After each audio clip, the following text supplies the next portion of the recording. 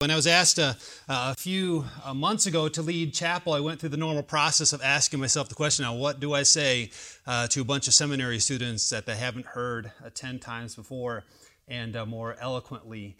And as I was discussing and thinking to myself, I asked actually one of the students here, what have you heard lately? I don't want to repeat what you've heard multiple times in the recent history. And this particular student said, well, you know what, the people who have spoken recently have spoken to us as students. How about bringing a message for the professors? So what we're going to be considering today is actually a message for us all, right? It's something that we all need to hear, young and old. So I'm going to be reading from Titus chapter 3, if you want to turn with me in your Bibles.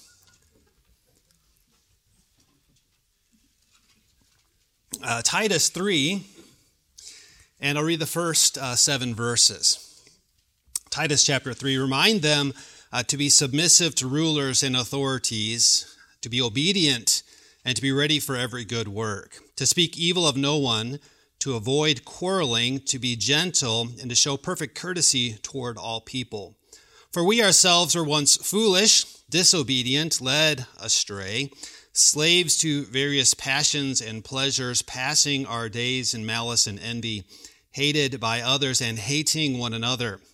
And here's our focus. But when the goodness and loving kindness of God our Savior appeared, He saved us, and not because of works done by us in righteousness, but according to His own mercy, by the washing of regeneration and renewal of the Holy Spirit, whom He poured out on us richly through Jesus Christ our Savior, so that being justified by His grace, we might become heirs according to the hope of eternal life. That's as far as we're reading in Titus chapter 3. Last month, when I was preparing to come before you as a group, I was reading a passage out of Lloyd Jones in his well-known book, Preaching and Preachers. In that particular book, Lloyd Jones told the story of when he was asked to preach at Oxford.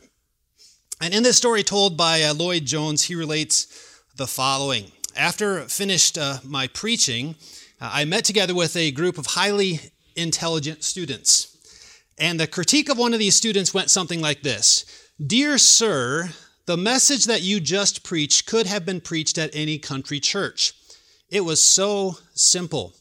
Don't you think we should have had a more eloquent message? Lloyd Jones responded by saying, I'm sorry. I thought you were all ordinary and common human clay. I thought that you were all miserable sinners who need the gospel just like everyone else. Well, when I read those words, I knew exactly what I needed to bring to you, brothers, today, brothers and sisters, is the old story of Jesus and His love. Our reading from Titus chapter 3 is one of the most simple and yet profound passages in Scripture, a message that is contained in 3 simple words. If you distill the section, particularly in verse 5, you'll find one main subject, verb, and object. If I were to summarize this for you, it's in 3 words. He saved us. So the message that I bring to you today is not just for the professors, it's for the students, it's for us all. The message of Jesus Christ, He saved us. The message is for miserable sinners who need good news. So first of all, who is the He that Paul states in verse 4? In verse 4, he starts by saying, the goodness and loving kindness of our God, a Savior, has appeared. He saved.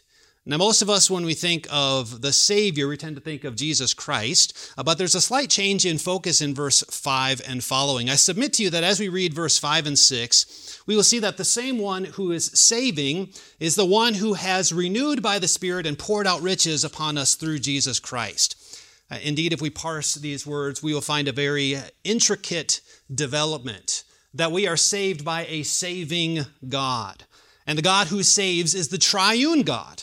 Each person of the Trinity in their respective work is here found in these short verses. He is God, our Savior, the God who saves, verse 5, the God who richly blesses us through Jesus Christ, our Savior. So in case we missed the point, Paul repeats this again and again. The one who saves is the saving God. And it is God who must act. It is God who must work. It is by his hand and his hand alone that salvation can be found. As that great hymn says, not what my hands have done. It's not my works. It's not my righteousness. No, it is God, our saving God, who saves. In referring to God as our Savior, we know that this salvation comes from the Father, the fountain source of every good and perfect gift. It is the Father who in his goodness and loving kindness performs this work, pouring out grace upon us, upon the Spirit, through the Spirit and through the Son.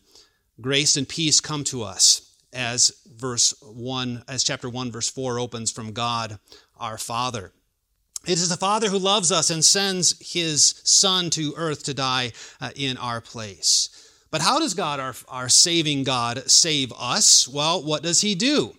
The various aspects of our salvation is multitude, starting with our regeneration and renewal in verse 6, so that we might be born again, sanctified by the Spirit, justified by his grace, verse 7, declared righteous based on the works of Jesus Christ. We become heirs, adopted as children, welcomed into the family of our God, made sons and daughters of the living God, anointed by the Holy Spirit, the Spirit who is poured upon us, making us prophets, priests, and kings. We are heirs with the hope of eternal life, citizens in the kingdom that is to come, pilgrims on a journey to our eternal homes. When we put all these aspects together, we find justification, sanctification, regeneration, renewal, anointing, the work of our triune God. Salvation, as you know, comes from the word sozo. In case you are interested, it's an aorist active indicative. It can mean healing, deliverance, freedom, and rescue. It is something that our God does graciously to us. Washing of regeneration and renewal. This is a parallel symbol of baptism. We're born again by the Spirit, washed with the water and the word, washing away the impurity of our souls so that new life and abundant life can be found within. It is the Spirit who enables us to have life and knowledge, who applies the works of Jesus Christ and gives us a new heart, so that we who have been born again might be renewed, that we might grow in holiness and obedience as the Spirit molds us and crafts us and sanctifies us in the image of Jesus Christ. So we find the Father washing us and renewing us through the Spirit who is poured out through us, as poured out to us, as we find in verse 6, through Jesus Christ. It is the Son and his prayer as he intercedes for us from the right hand, as we confess in the Heidelberg Catechism. Jesus Christ continues to pour out his grace and Spirit upon us. The Holy Spirit has been poured out upon the church. We have the down payment of our eternal life. We're made heirs, sons and daughters of the living King. We are anointed. We share with Christ in his anointing so that we become prophets, priests, and kings. And in fact, the Son is called our Savior at the close of verse 6 as well. So the one who saves is the triune God, who is the God who saves by the shedding of Jesus' blood and the pouring out of the Holy Spirit. As we find in 2 verse 13, the appearing of the glory of our great God and Savior Jesus Christ. So salvation is a work that God performs from beginning to end. From calling, justification, sanctification, adoption, redemption, every aspect of our salvation is a work that our God performs. But that raises the next question: who is it that is being saved? And what are we being saved from? Well, the focus of our phrase concludes, he, being our triune God, saved us. Who is the us? Well, the us here is the church. It is the saints, those whom God has chosen, the elect of chapter 1. But more than that, it is not just those who are saved. God saves those who need to be saved.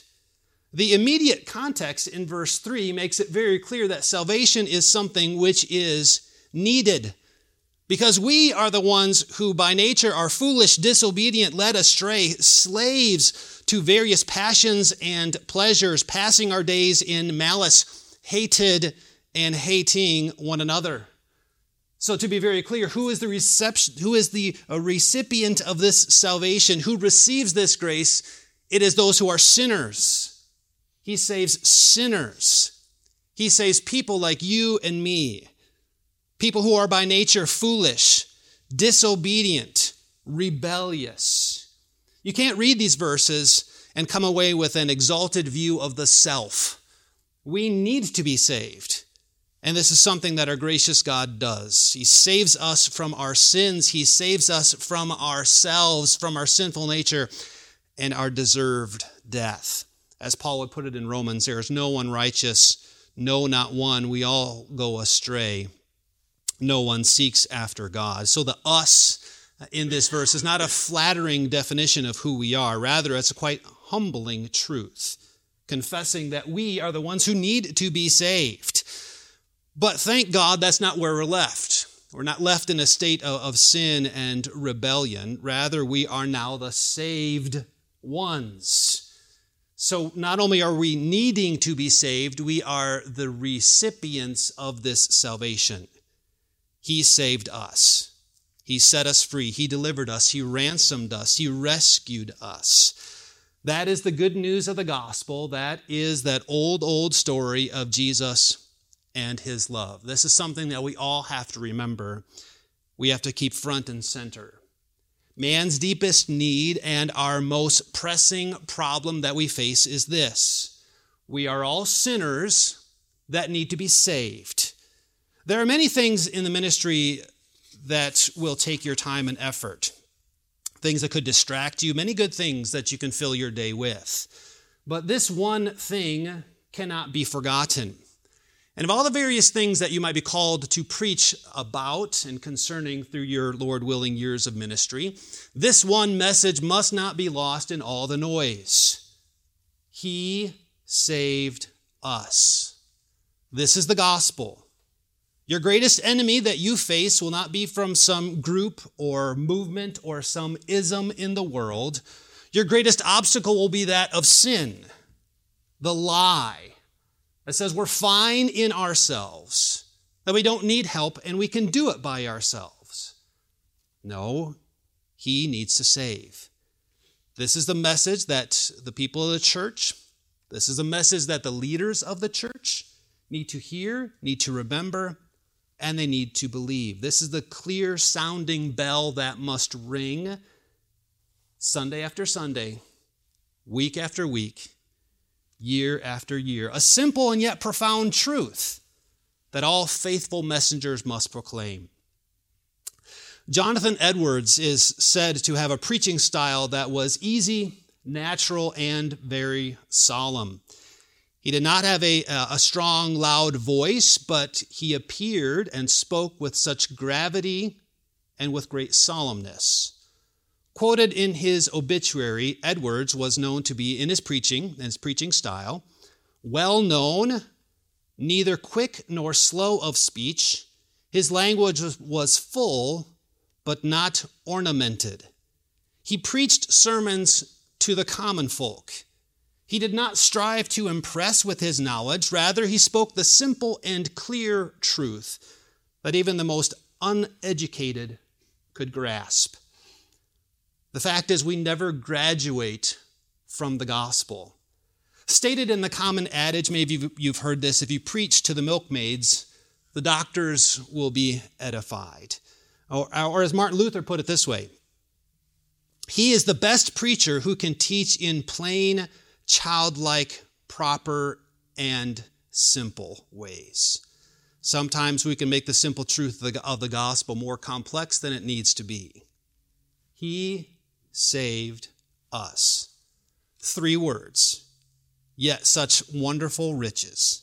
So simple, the pure milk of the word, that babes can be sustained.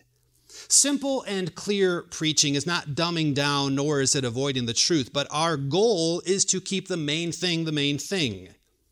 He saved us. Of all the things that we want our sermons to be, understandable is crucial. Jesus Christ and Him crucified. Of all the messages that we want our congregations to hear, the fact that salvation is of the Lord must be plain. We confess the clarity of Scripture. Not simplistic, but clear preaching. Paul puts it like this in 2 Corinthians 4. Set the truth plainly as we are commending ourselves to everyone's conscience in the sight of God. So preach with open statements the truth. It's true, as Peter would say, some parts of Paul's letter are hard to understand, but the gospel must be clearly, repeatedly, and forcefully proclaimed. He saved us. This is the good news that professors need to remember. This is good news that the students need to remember. This is good news that pastors need to remember, that salvation is from the Lord. Amen. Our Father in heaven, we do thank you for this old story of Jesus and his love. We thank you for reminding us that we never graduate or grow beyond this foundational truth. We do pray that we would, in humility, acknowledge that salvation is something that you need to do and that you have performed. We pray that whatever task or responsibilities we all have, that Jesus Christ and him crucified would always be clear in our minds and in our speaking. We pray this all in Jesus' name. Amen.